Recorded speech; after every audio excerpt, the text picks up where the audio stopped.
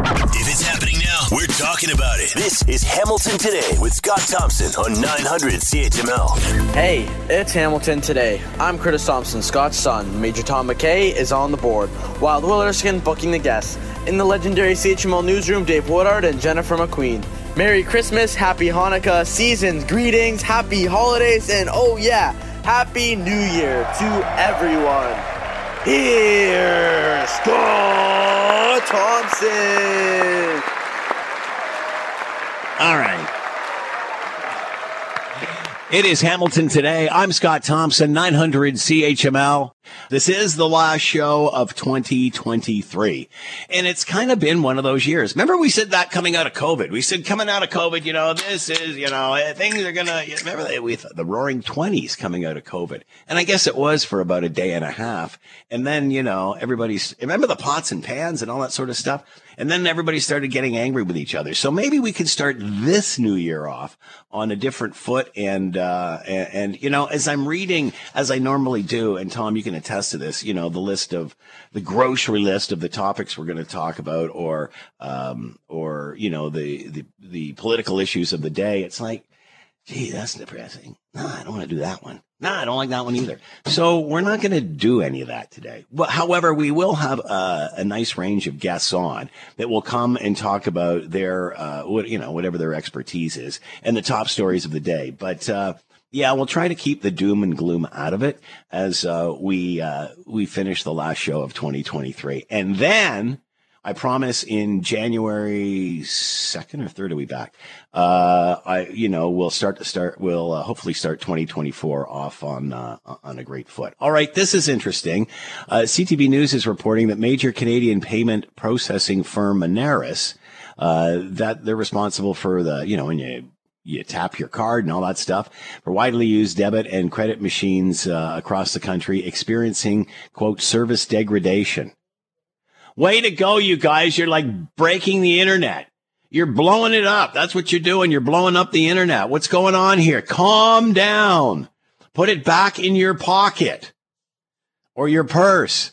Yeah, so this is, and it's only Friday. Wait till Super Saturday. Oh, my God. What's going to happen? Super Saturday's canceled. It's canceled. We've canceled it, folks. No Super Saturday. It's done. Everything's still smoking from Friday, from Fun Friday. What happened? All right. A major Canadian payment processing firm, Moneris, responsible for widely used credit and debit machines, experiencing some service degradation. So, you know what? I'm guessing just a lot of people pounding away at it at once.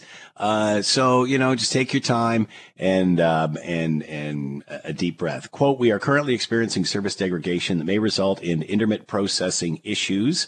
The company wrote this afternoon. Our team with Tim's is actively investigating this matter with the utmost urgency to swiftly restore normal service levels. The company did not specify which services might be impacted, but apologize for any inconvenience the issues may cause. So there you go. Things might be just a little slower today. And you thought they were checking your account. No, the whole thing's and that reminds me, we got an email from a listener. I think it was Frank earlier on today, who said that he was out at Costco. And we were looking for, Christmas songs on this All Request Friday. And he requested a song, and he was saying that, I guess in and around any of the stores, it's kind of a mess. So, he was making reference to people who were lining up trying to get in parking spots. And then the language they were using when perhaps 5 people showed up for the same spot. It's kind of like the housing crisis, except it's a parking spot. It's all about real estate, So anyway, so that's another thing to keep in mind. I was out earlier this morning and it was busy then. So just be aware that, there's the weekend before Christmas. So this weekend is just going to be unbelievable. People are going to be out and about and doing their thing because they've got a couple of days off before the holidays. So, just be aware of that. So whether it's, payment problems, your Visa not making it all the way through, your debit card, what have you, or even, picking a a parking spot in the mall or wherever you happen to be. Let's not forget to be civil about it all. Let's hold the door open for other people. Maybe that's a good idea too. And let's not forget the Sally Ann that are usually manning kettles in and around all of those high traffic areas as well, and help them out if you can. And again, thank you to everybody who helped us with the 900 CHML Children's Fund. It continues 12 months of the year. All the details on how you can continue to help us help the kids at 900chml.com. We would greatly appreciate anything you can do. But yeah, we're heading into the Christmas weekend, so let's try to put what has happened behind us, whether it's, remember a couple of years ago, it was the pandemic. Now it's sort of affordability and just tough times. So new start, new year coming up. So let's get it off on a good start. All right. So let's move on to the year that was, or look back to the year that was. From Alyssa Freeman, PR and pop culture expert, what stands out for you? And whether it's politics, pop culture, whether it's music, whether it's TV, whatever, what stands out to you as you look back at this year? How will you, because really in the last couple of years, it's been traumatic for everybody. It's been a global pandemic. How does this year stand out for you, though? So I'm going to concentrate on pop culture moments, Scott, because I think we could all use a little light and levity right about this time. So when I look at the top pop culture moments, the first thing I think of is the power of women. And let's look at Taylor Swift and with the Eras Tour, and let's look at Beyonce with the Renaissance Tour. Both of them smashed unbelievable records. You know, when Taylor Swift rolls into town, that place, that city or town's GDP goes up by about 5%, and that is power. So I would have to say that everything, especially Taylor Swift and her romance with Travis Kelce, I would have to say is one of the top pop culture moments, which is the gift that absolutely keeps on giving. One of the other things that I think sort of like rocked everybody, and you and I talked about it, was, and remember, these are lighthearted topics. So Barbenheimer.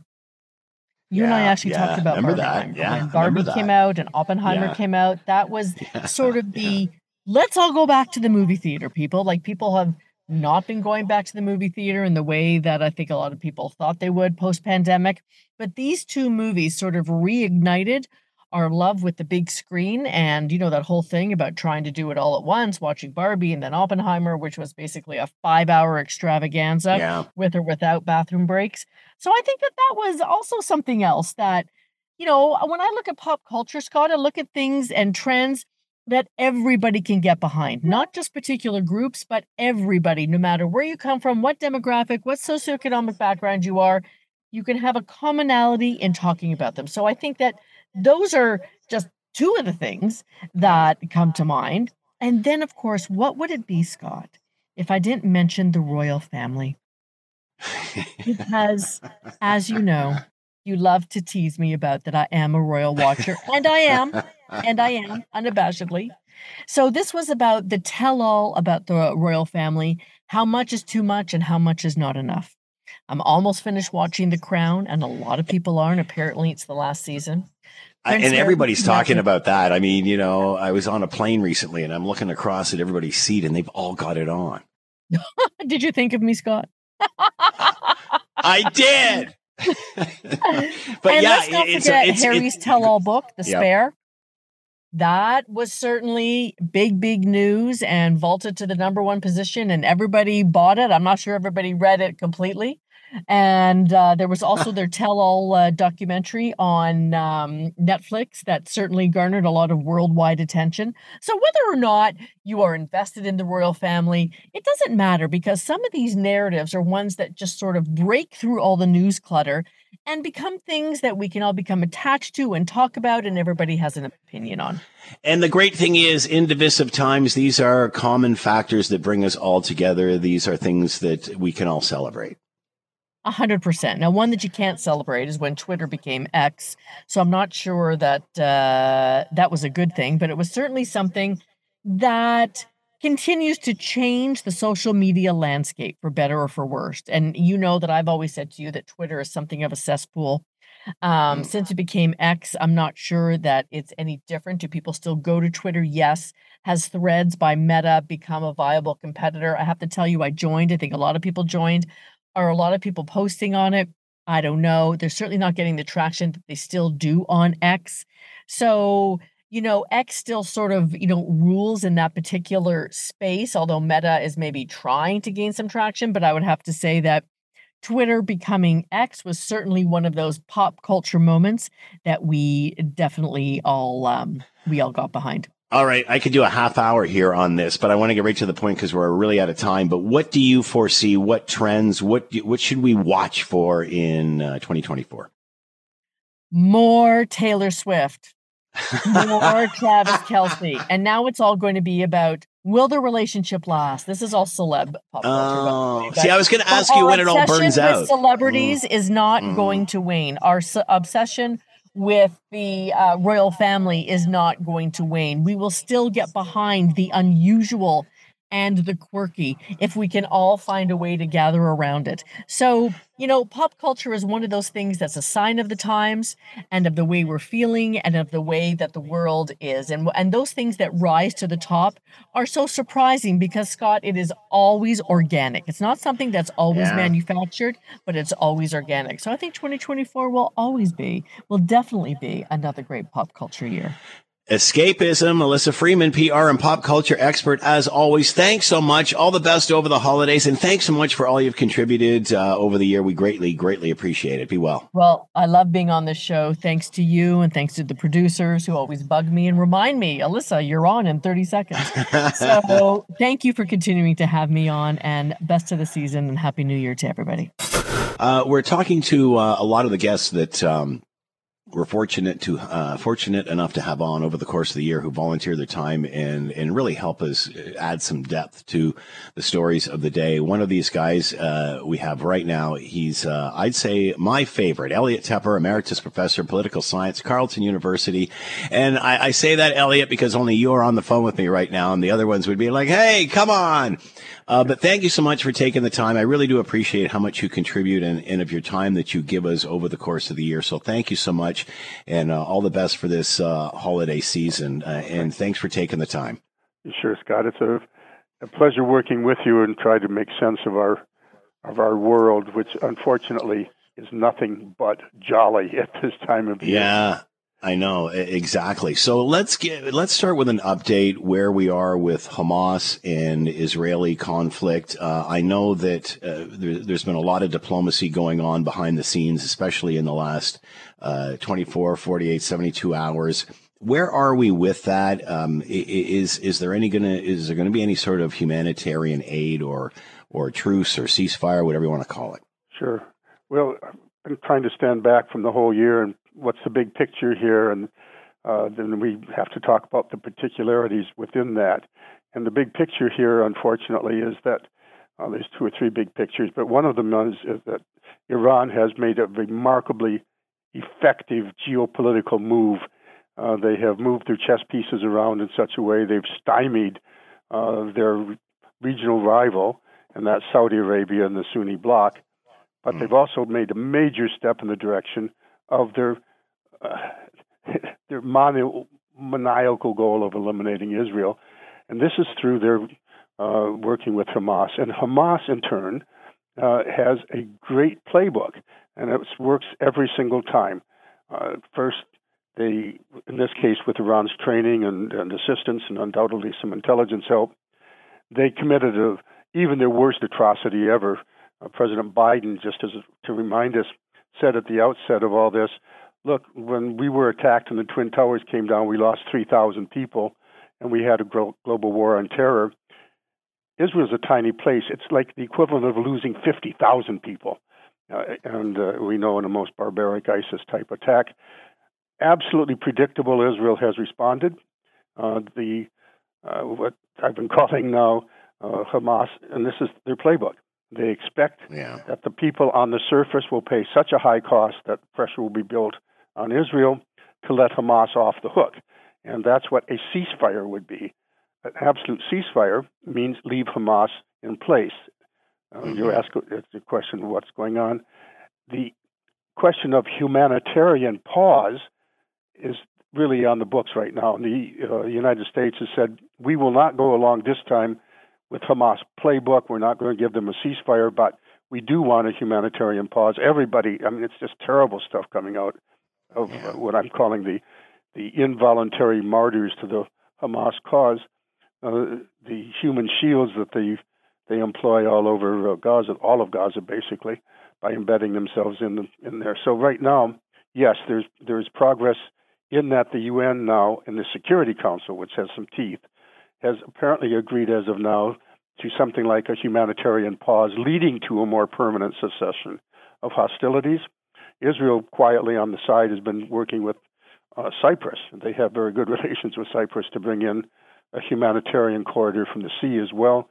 So some aid will be going into the Gaza Strip somehow or another, but the question of hostage release is still very much up in the air.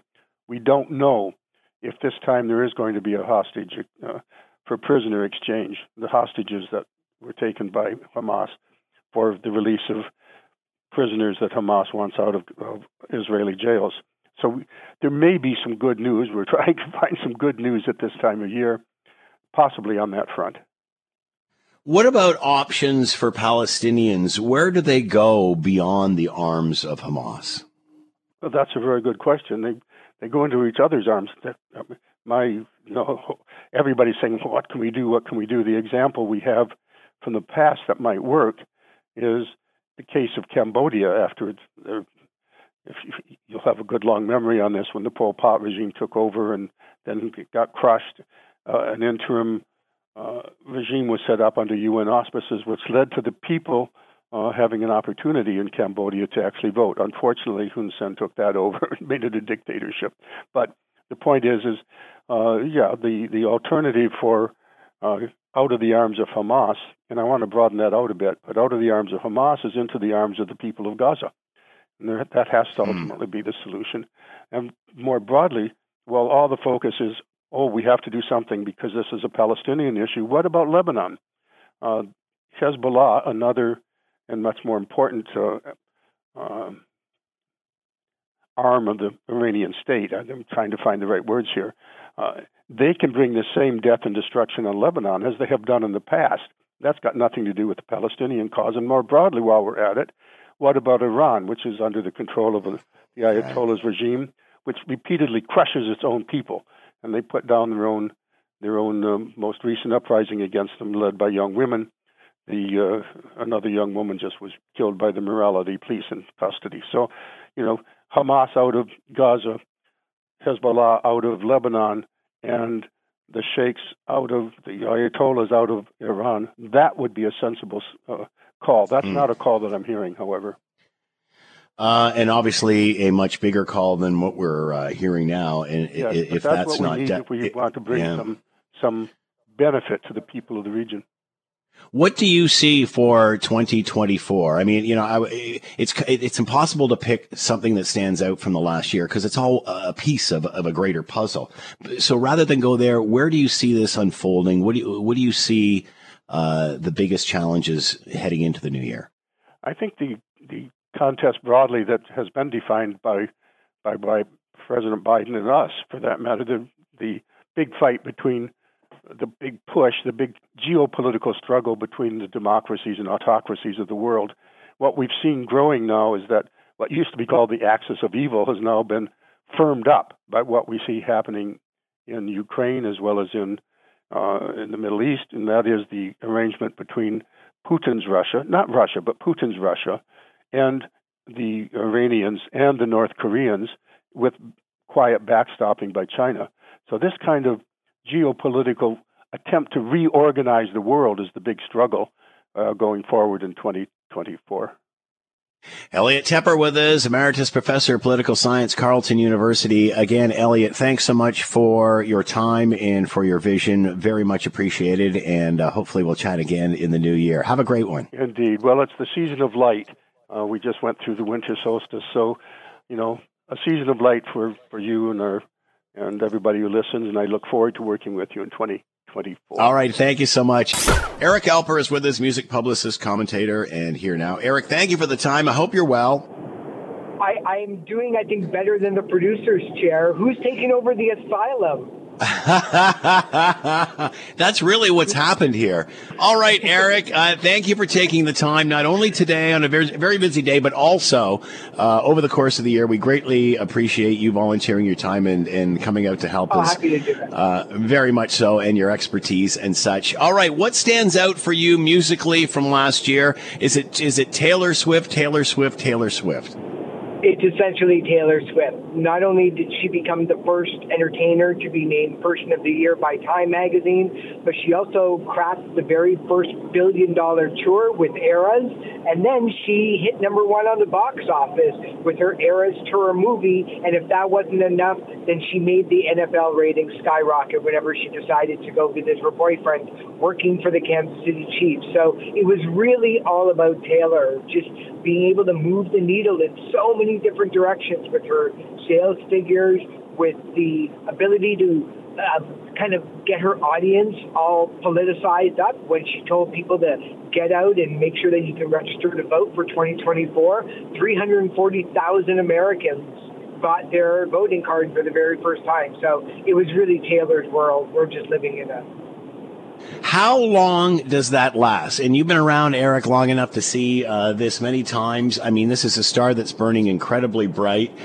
Is it just all in management? How do you keep this going? How do you manage this moving forward?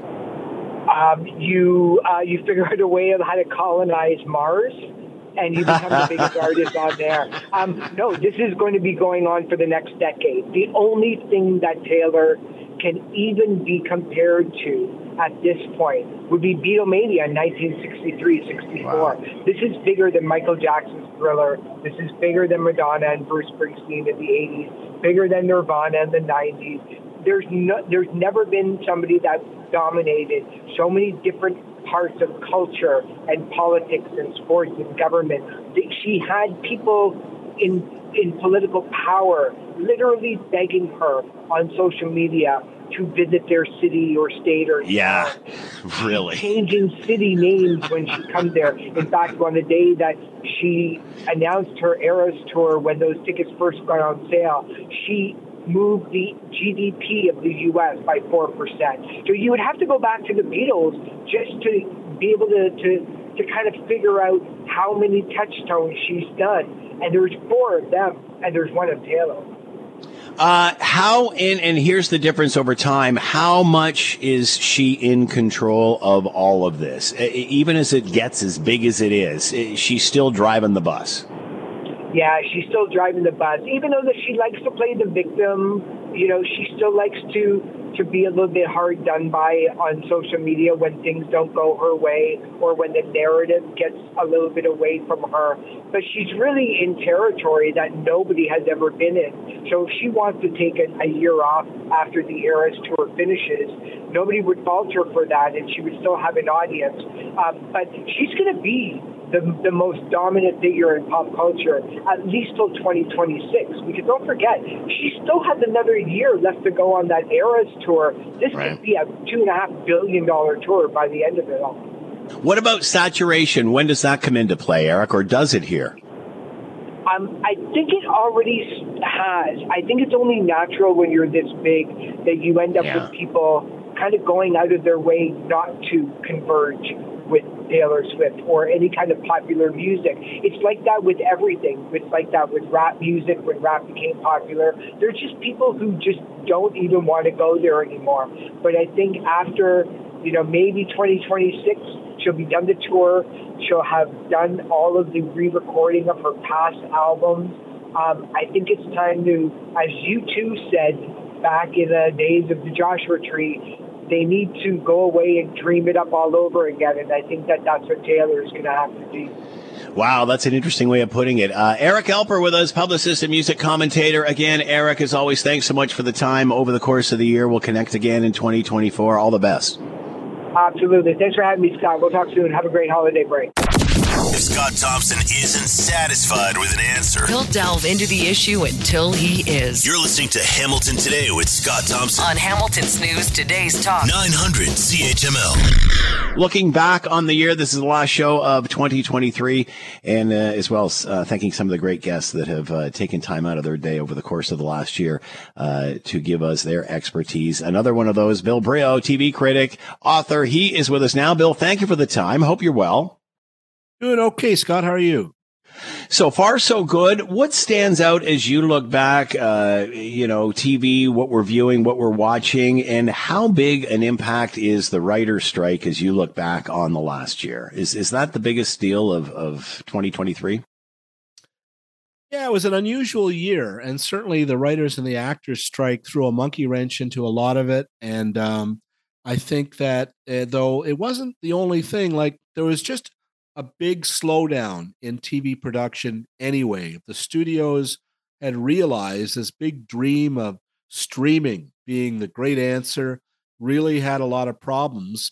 The number one being, how do you offer to sell something that is bottomless? It means you have to make a lot of television. And I think that just ran out of gas at a certain point. And so now there's talk of Paramount and Warner Brothers merging and different things. So that was part of what was going on already when the writers and actors strike happened. And so we'll see going forward how it's going to be rebuilt in the new year. So with that, because again, we've just come through a global pandemic in the last few years, and we saw people consuming a lot of content. And as you mentioned, the strikes and such. Is the template changing yet again? Do you know what the future holds? How this will be distributed? How we'll consume it moving forward? Wow, it's crazy, Scott. You and I have been talking for 20 years? And yeah. It just seems every single year there's something, right? That's like, how is this going to change everything? It's TV's just in a constant state of revolution. But I do think that the biggie now is money, and the idea that it's just very expensive to produce good shows. We're going to see less, probably these network runs of 22 episodes. I don't think that's going to be sustainable. We're probably going to get less television. And already, you look at CBC, they just laid off 600 or will be laying off 800 workers, 10% of their workforce. And saying, we're going to have to get rid of some other programs. The runs will be shorter. So it's impacting in the public and the private networks, and it's going to be very different in an age when we can sort of stream old shows. So maybe consumers won't feel so left alone, because you can kind of see everything now, even though if they may not be producing as much in the future. That's my next point, sort of, Bill, is less better, because as you said, when the whole streaming thing started, it was like you couldn't buy enough content. They were putting anything up there, anything that would just provide hours and hours of content. Now, of course, having perhaps difficulty trying to monetize all of that. But are we going to see the herd perhaps be culled, but maybe a better product as opposed to 57 channels, nothing on? Well, again, it's like, will there be less but better? And I think back when there was only a certain number of networks, there was always good shows and bad shows. And I think now there's more good shows and bad shows. You notice the bad shows more, maybe. And what we're finding, though, is that, we're still down to creators and producers and writers who can pull this off. And a lot of us are thinking, wow, my favorite show is whatever, pick one of them, Only Murders in the Building, or Julia, about this drama with Julia the chef. The second and third seasons don't seem as good or as special or as cool. And that seems to be the pattern for a lot of them. So it's just, you can't assume people will be brilliant every time. Even the Beatles ran out of great album ideas. When you were talking about that, that's what I was thinking about. It's like, how long can you keep putting out hit singles, right? Right. Sooner or later, it catches up to you. Do people have as much time as we think to consume this stuff? Because there is so much. No, I don't.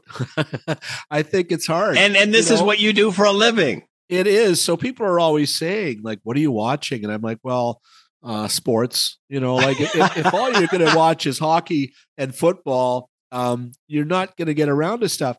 I watched, and I love Dick Van Dyke. And so the 2-hour salute to Dick Van Dyke was last night, and CBS, God bless him, 98 years old. He's out there.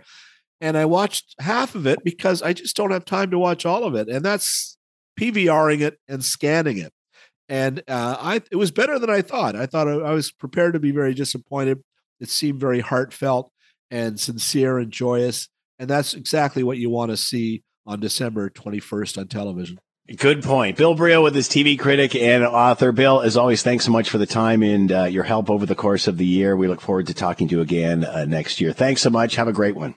Oh, you too, Scott. Take care. 900 CHML. It's Hamilton Today. We're coming right back.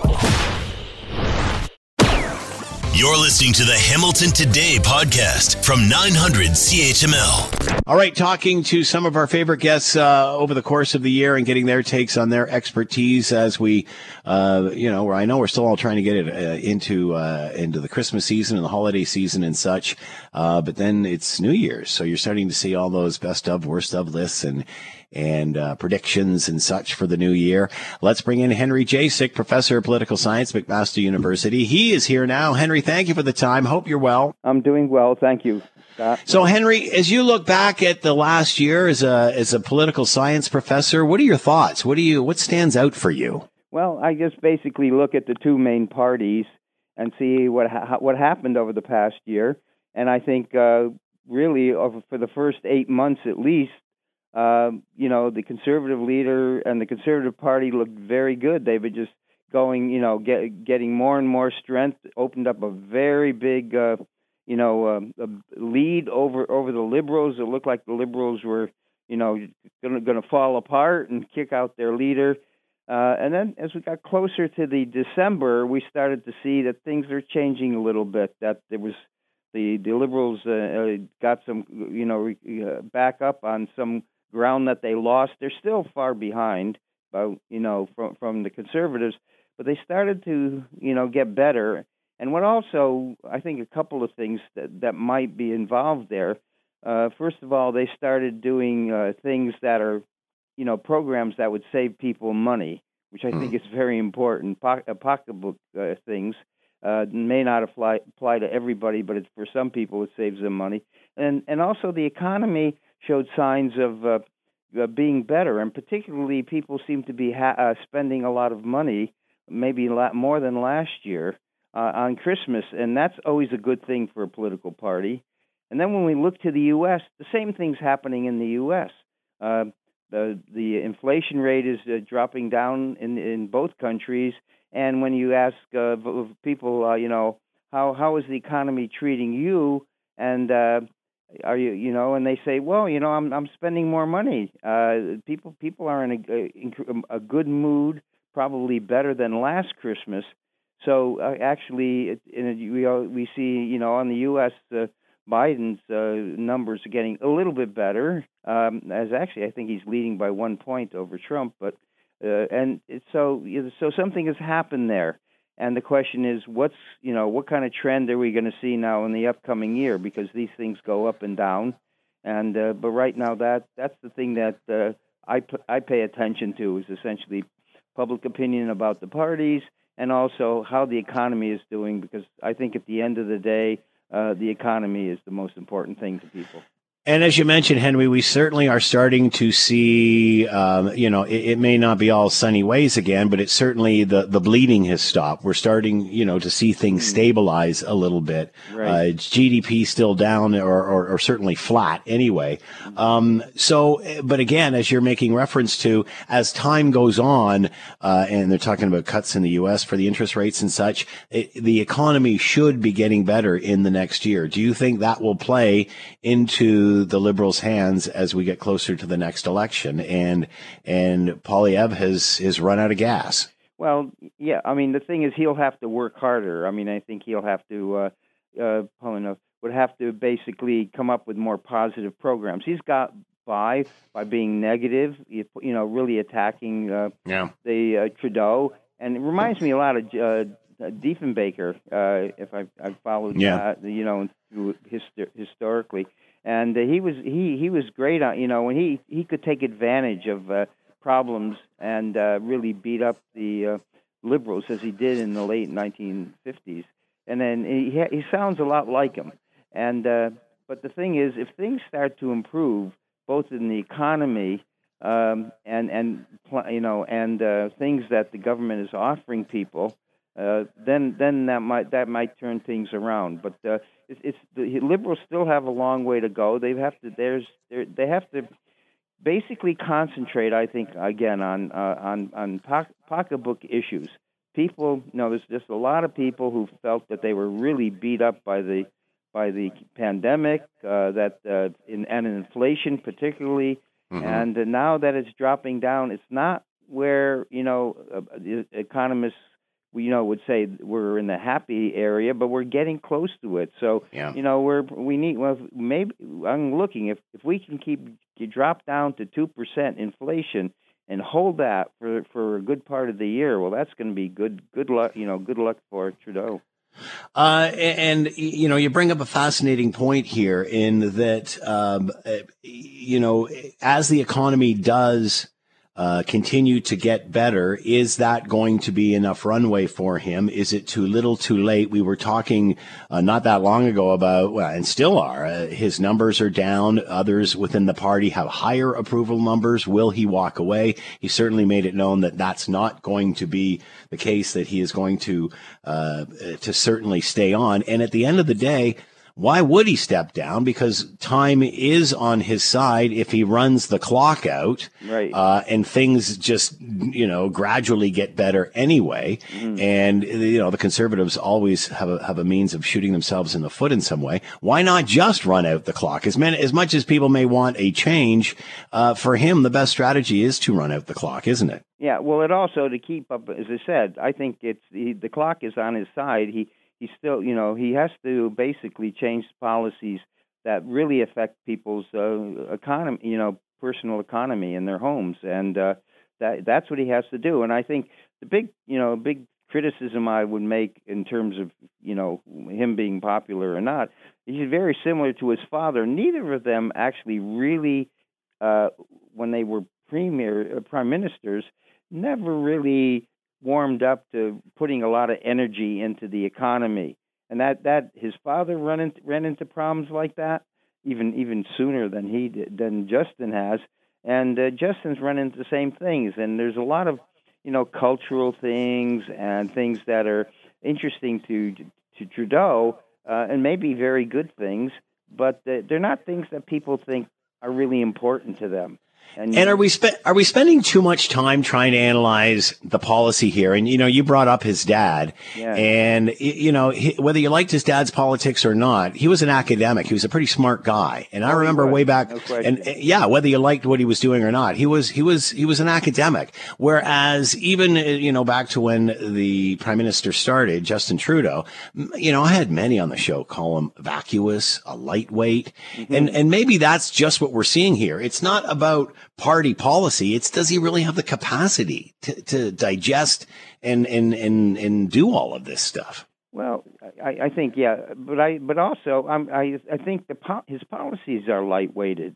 It is. I mean, I listen to him. I mean, to me, and I say, it's sort of boring to me. I mean, it's important, things that are important to him, but it's boring to me, and I think probably boring to a lot of Canadians. They want to see the meat. They want to see how their people are going to get better off, and there's a lot of recovery that needs to be made, economic recovery, and if he can do that, well, he's fine. But if he ignores that, I think he's not going to be able to ever get back up there. Henry Jasek with us, professor of political science, McMaster University. Henry, as always, thanks so much for the time you give us all year. Greatly appreciated, and hope to chat again next year. Okay, happy holidays to you. Queen's Park, in the last year, a buzz of activity. Let's bring in Colin DeMello, Queen's Park Bureau Chief for Global News. He is here now. Colin, thanks so much for taking the time for us on a Friday heading into a holiday weekend. Much appreciated. Hope you're doing well. I'm tired after this year, but I'm doing well. I can imagine you are. There was certainly no shortage of stories coming out of Queen's Park. I mean, do I ask you for what stands out, or is there just one piece in the puzzle? But I'm guessing that the word Greenbelt has somewhere woven its way into this. Yeah, there was one day, just to give you an idea, there was one day I was sitting down watching the news with my wife and watching a story that we had done. And I remember telling her, I said, hey, remember that story we did at the beginning of the year about the stag and doe at the premier's house? And remember the story about the premier's cell phone and how he doesn't provide or doesn't use his work cell phone, only uses his personal cell phone. Remember the Greenbelt? And I said to her, all of these stories were connected this year. And I think I blew her mind.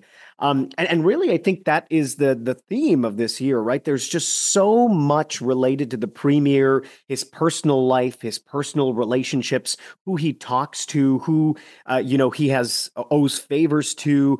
And all of that kind of came to the fore this year. And to be honest, we have really just scratched the surface with some of this stuff. And so the Greenbelt, of course, was the story out of Queen's Park for 2023.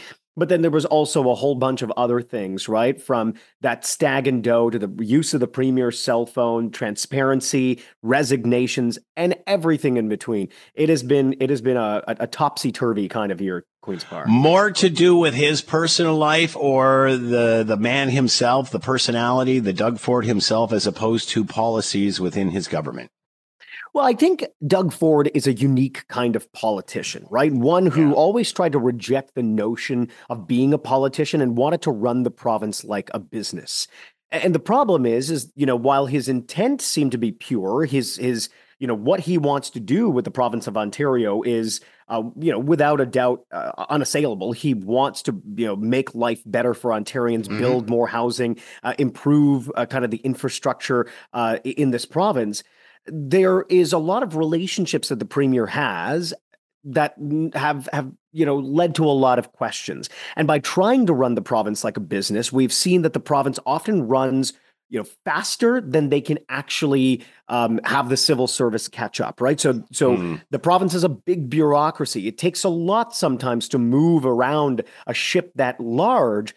And by trying to run it like a business, the government has often gotten ahead of itself and gotten into a lot of trouble. And so I think that's where we see a lot of the reversals really stem out of, where they try to run it like a business. They're trying to be too efficient, moving too quickly, and not thinking about the consequences of their actions. And those consequences always come back to bite them. That's a fascinating way to look at it, Colin. How do we bring in, we've only got about a minute or two left here. What about Marit Stiles, NDP, now Bonnie Crombie with the Liberals? How is that going to change the tone moving forward? I think a lot of people are expecting a feisty legislature. Yeah, I mean, it's going to be feisty. Bonnie Crombie doesn't have a seat in the legislature. If one pops up in Mississauga, she says she will definitely run. But Bonnie Crombie definitely has already proven to kind of get under the skin of the progressive Conservatives. They've launched attack ads against Bonnie Crombie. You'll note that they didn't really launch any attack ads against the NDP because they don't really view them as a threat. So Bonnie Crombie being on the scene now is definitely a huge, huge challenge for Doug Ford and the progressive Conservatives. And we've seen the Ontario Liberals polling numbers start to rise slowly, but it could grow over the next couple of years. Are you surprised to see those ads from the Conservatives now? I mean, so early? I mean, virtually as she was being crowned, these were coming out. Are you surprised to see them at this point? No, not at all. I mean, Conservatives take a page from the Stephen Harper school of framing your opponents before they have the opportunity to frame themselves. And that is incredibly important. Stephen Harper and the Conservatives, when he was a leader, were incredibly adept at being able to take their opponents and really paint a picture to the public of who they were before they really had the chance to present themselves to the public. So the progressive Conservatives are trying to do the same thing. But by 2026, Doug Ford would have been in power for 8 years. And 8 years for any premier, prime minister, any leader is a long time in the eyes of the public. So change might be natural within the appetite of the voting public. So, they are going to have a tough battle ahead of them, no matter what they do over the next 2.5 years. Only got a few seconds left. How do the NDP stay in the spotlight, especially with Bonnie Crombie and the Liberals? Well, they're going to have to really start to hold Doug Ford's feet to the fire. I mean, they have that unique ability because they are in the legislature. They are the official opposition. So they have the ability to hold the government to account. Sometimes they're successful, sometimes they're not. I think the NDP really has to decide what they're going to be about, try to create a cohesive strategy from what we see in the legislature, and really start to narrow in their focus on what they challenge the government about. But it seems like if Bonnie Crombie is going to try to court those center voters or their center-right voters, the NDP too might have a very difficult time in the years ahead. Colin DeMello with us, Queen's Park Bureau Chief, Global News. Make sure you're watching Global tonight. Colin, as always, thanks so much for all your time. Greatly appreciated. Get some rest. Yes, I plan to not do anything until the new year. So Merry Christmas, Happy New Year. I'll see you in 2024. Thank you, Colin. Much appreciated. When there's an issue, Scott is all in on getting to the heart of it. This is Hamilton Today with Scott Thompson on Hamilton's News Today's Talk 900 CHML. Talking about the year that was as we wind up 2023, let's bring in Larry Deanny, former mayor, City of Hamilton, and great contributor to the show whenever we ask him. Larry, thanks so much for taking the time today and over the course of the year. Hope you're doing well. I'm doing very well, Scott, and it's always a pleasure to talk to you and your listeners. What stands out for you as you look back at city politics, life in the Hammer over the last year? What stands out? Well, let me start with life in the Hammer first, and then I'll get to the politics of it.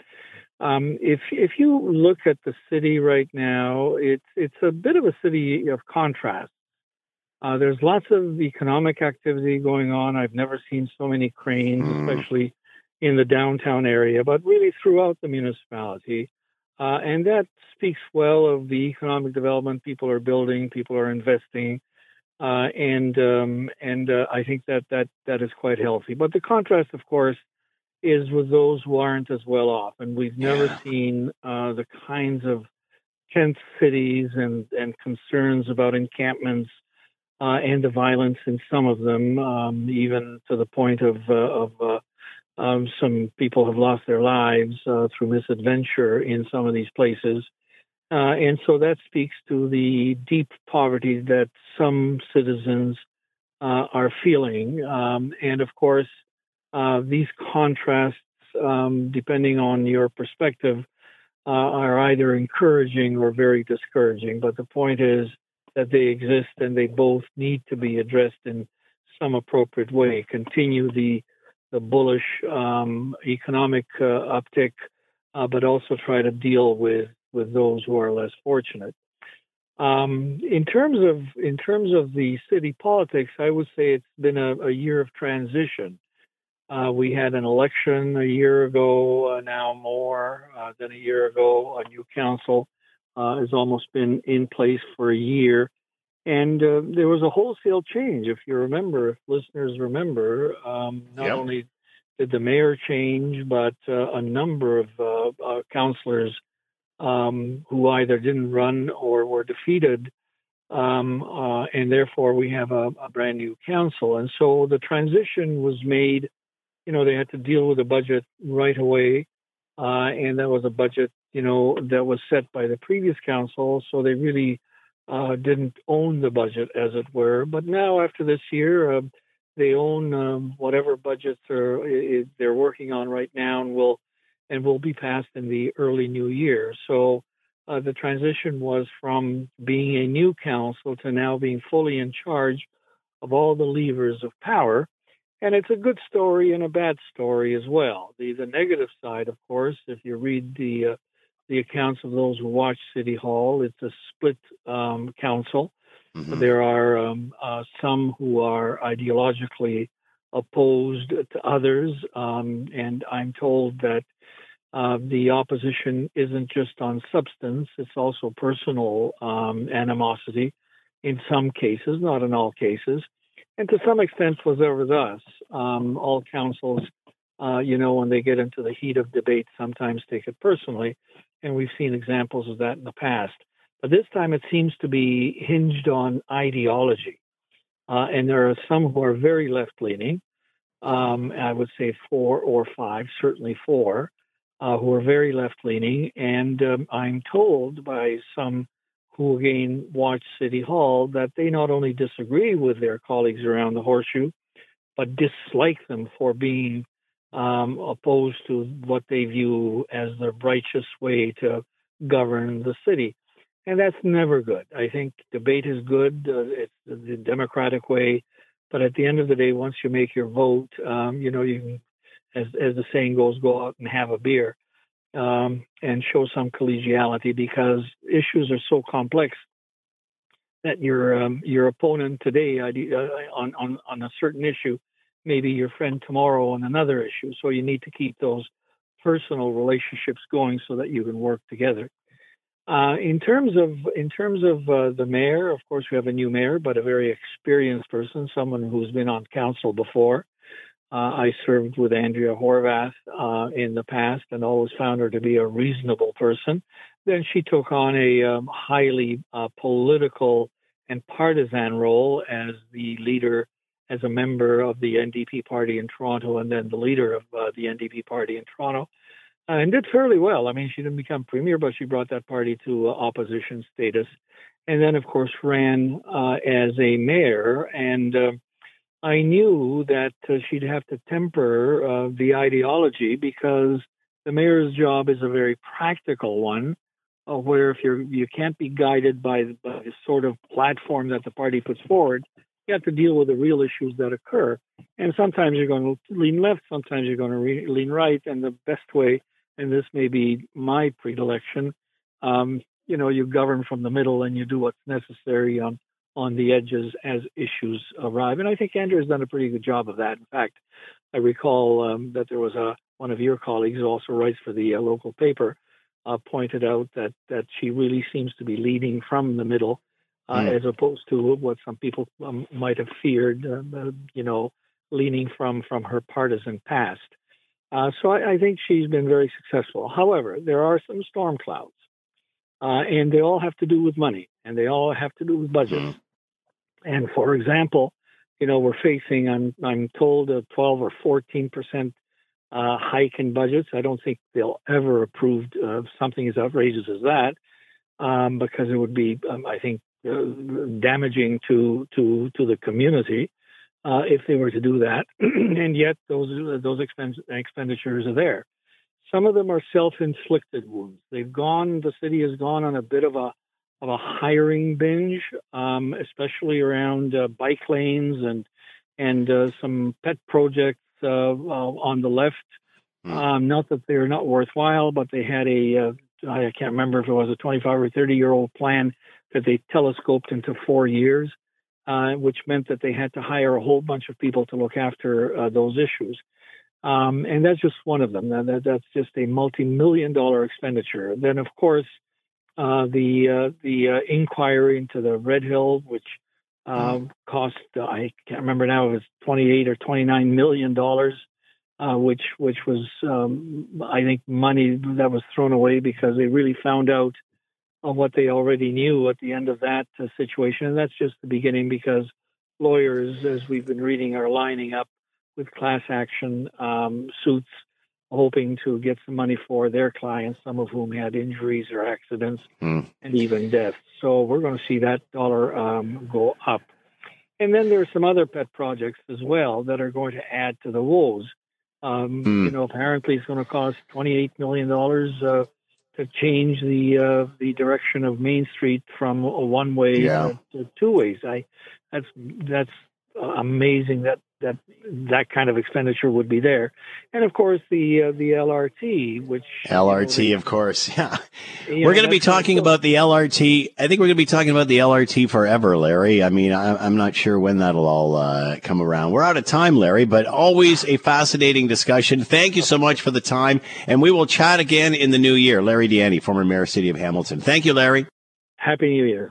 Bringing in Eric Kam, professor of economics for Toronto Metropolitan University, and is with us now. Eric, thank you for the time, not only today, but over the course of the year. We're very, very thankful that you take the time to share your knowledge with us. Hope you're doing well. I'm doing well, and I just want to say happy holidays to all of you. It's always an honor to be asked. It truly is, and to have stimulating conversation with you, and then whatever I have with Scott Radley. So it's wonderful. All right, great to have you here. As you look back, I mean, I'm thinking economically, looking back over the year, and you think of where we've been in the last few years with a pandemic and what was supposed to be the Roaring '20s and everybody coming out of the barn and all that sort of thing. It seems reality or the rubber hit the road this year, where Canadians' priorities changed. They realized this is less to do with fashionable issues and more to do with the hard reality of where the economy is, and people started to feel the pinch. What stands out for you as you look back over the course of the last year? I think pinch is generous. I mean, as an economist, when I look back over the last 12 months, I really think about one word, and that is affordability. Because as an economist, everything else is just academic speak. But I think economic health is linked to physical health, is linked to mental health.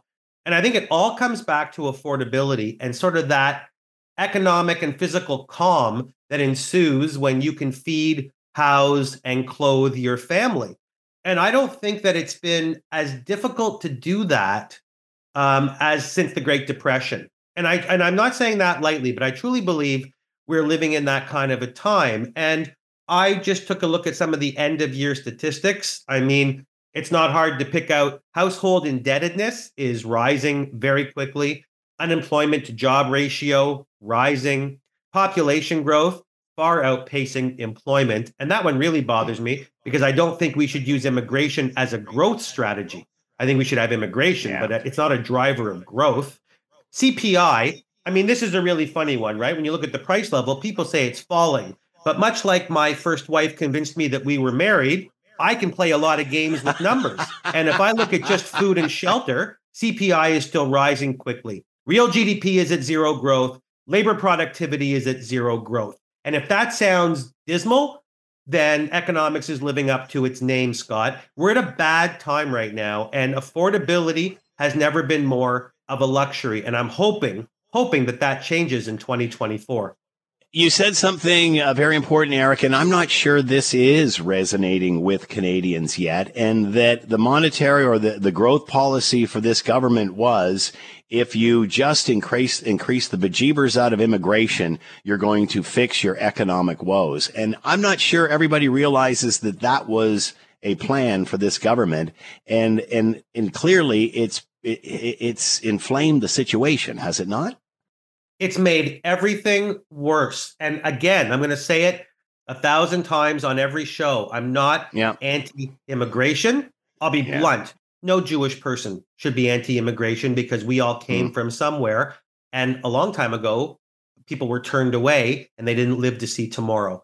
So I'm not anti-immigration. But when you look at the drivers of growth in a capitalist economy, immigration is not one of them. And so for our government to fall back on it and say, well, we're trying that, to me says there's a massive disconnect to your point, where people feel the pinch. People are understanding affordability is the issue, but I'm not sure that our government does.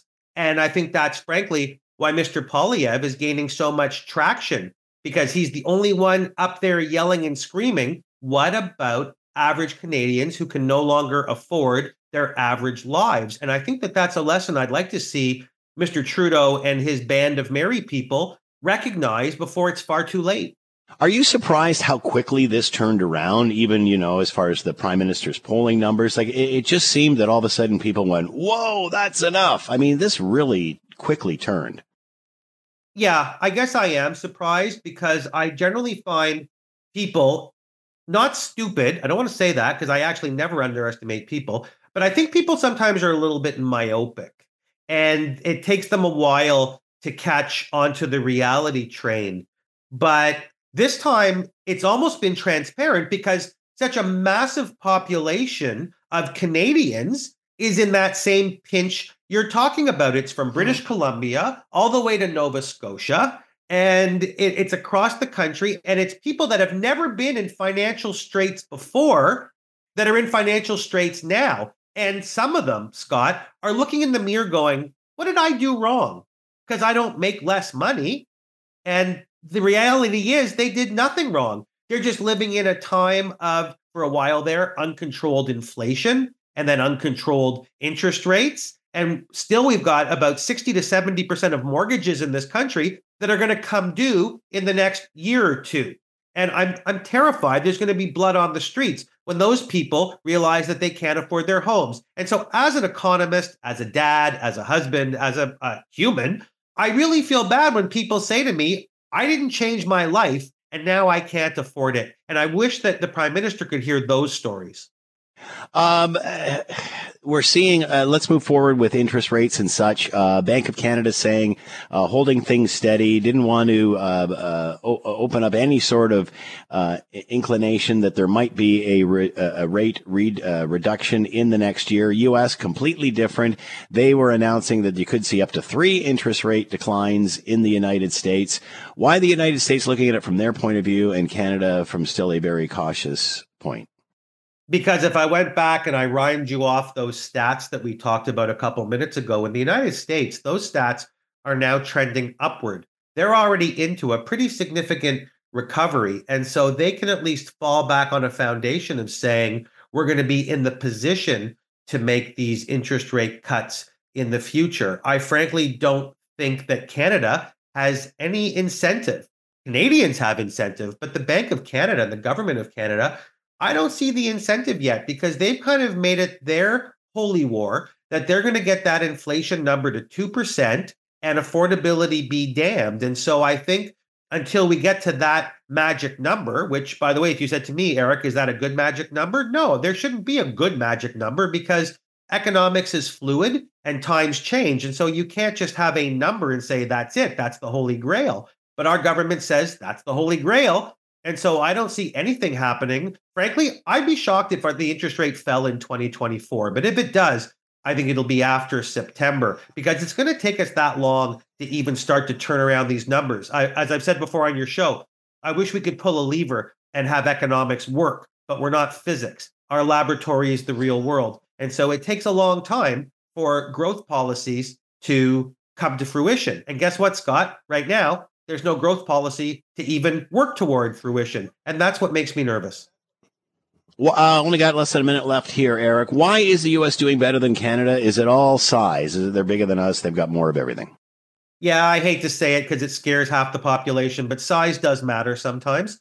And it really does in economics. I mean, it's just the difference between being a large open economy and a small open economy. We're really dependent on a lot of things.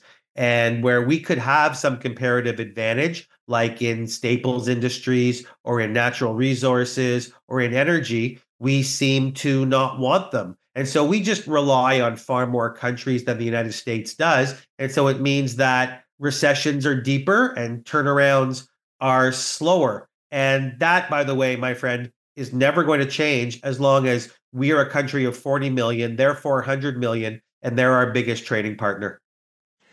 Eric Ham with us, Professor Economics, Toronto Metropolitan University. Again, Eric, as always, thanks so much for your contribution over the course of the year and again for today. Be well and have a great holiday. You know the pleasure's mine. To you and your family, nothing but good health in 2024. Scott Radley with us, host of the Scott Radley Show, coming up after the 6 o'clock news. Read him in your Hamilton Spectator. He is here now. Scott, thank you for the time. I hope you're doing well. Doing well. How are you? I'm doing very well. Let's start with Merry this. Christmas. I wasn't sure what direction I was going to go. I was going to ask you if you've done your shopping. You've already gone for the eggnog, Scott? You've already gone for the eggnog? Yeah. No, are you kidding me? What time is it? What stands out as you look back on 2023?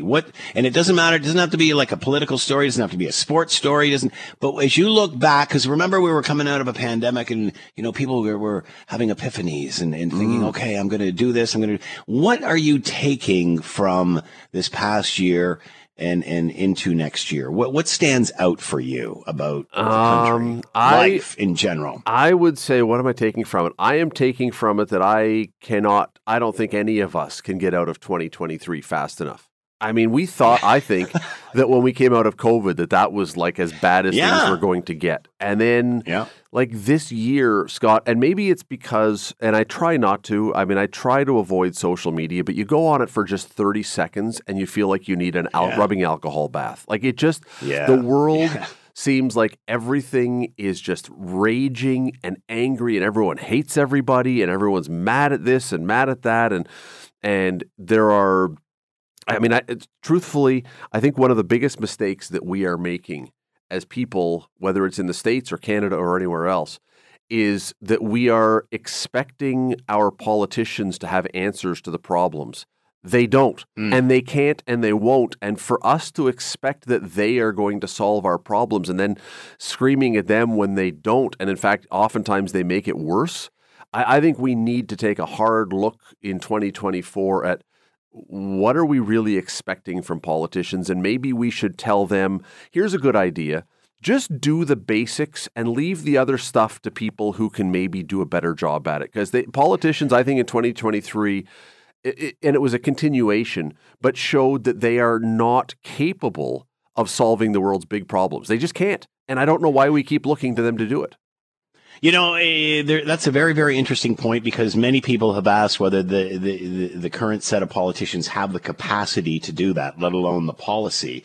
But, to play devil's advocate to what you're saying, I think that politicians have to do more to listen to the public as opposed to telling them what they think they want to hear in order to get their votes. I mean, we got the pharmacare issue coming up. Only 18% of Canadians think that's a priority. They want other healthcare issues done instead. There's a million examples of let me things give you one, Scott, that are really targeted to niche and not the general middle class population. Let me give you one. What do you think is the number one driving issue for most people right now? Affordability. I agree, 100%. There was a Main Street research survey done prior to the last municipal election. So before this term of council was elected, there was a Main Street research poll done of Hamilton residents asking them, what are your priorities? The number one thing that people said was their biggest priority, the biggest issue in this city was housing. And I think that's not unreasonable. That's a fair thing to be pointing at. Mm-hmm. Number two, and council, to their credit, has spent a lot of time talking about it, not really solving anything, but talking about it. Number two on the list, the second most pressing thing that people said was their second biggest issue was reducing taxes. Now, they're never going to reduce taxes. That's not how it works. But even holding the line on taxes, how many of our councillors would you say, and there are a few, but how many would you say they have listened to the people there, recognize that cost of living and affordability is the driving thing that is affecting most people? How many of our councillors have said, I got to do everything within my power to not spend more money to bring the cost of living down to keep money in people's pockets? There are, a handful, but I would argue that there's an awful lot of them that look and go, I got a good idea. Let's make more programs and spend more money because we think we can be helpful. But really, you're not helping most of the people. They are trying to just stay afloat. And we don't need 14% or even, they're going to come in. It won't be 14%, the tax increase, when they finally come up with it in March. Yep. It'll be 8 or 9, and we're supposed to applaud that. It will. It's going to be outrageous, Scott. I think that, again, I go back to my point. What was that old line by Ronald Reagan? Is like the most scary thing to hear is we're politicians and we're here to help. I mean, it's get out of the way. Do the basic things that need to be done, and then get out of the way. And people, I think, would be thrilled with that. That's how we got into the self-inflicted housing problem. Everybody's standing around going, passing the buck. I hear you, and I don't envy any of them that have to try to fix this as the problem becomes more complicated every day. Anyway, Scott, thanks very much for all you do and helping us out over the course of the year. Have a great show tonight. Have a great Christmas with you and your family, and all the best for the new year. Yes, all the best to the Thompsons, and hey, tell the whole family, stay right except to pass. I will do that. And I'm thinking no one's listening. Thank you, Scott. Oh, good one. Thanks for listening to the Hamilton Today podcast. You can listen to the show live weekday afternoons from 3 to 6 on 900 CHML and online at 900CHML.com. That's it for us. I'm going to have the last word here. I want to take this opportunity to thank the great people that help us out day in and day out on this show. And of course, they all are Will Erskine, who books the show, books the guests, and helps keep it running in a consistent manner. of course, behind the board, Major Tom McKay, who does an incredible job. One of the most creative producers I've ever met, makes those great IDs that you hear and such, and makes us sound so good, brings it all together. And of course, in the legendary CHML newsroom, Dave Woodard and Jen McQueen, who are some of the best and continue to keep the legend alive and that great newsroom just humming and humming and humming. And we greatly appreciate all of that. So thanks to everybody that helps out with Hamilton Today. And most importantly, thank you for listening and your dedication and your support over the course of the last year. This is the last one for us in 2023. We'll catch you again in 2024. Till then, please keep right, accept a pass.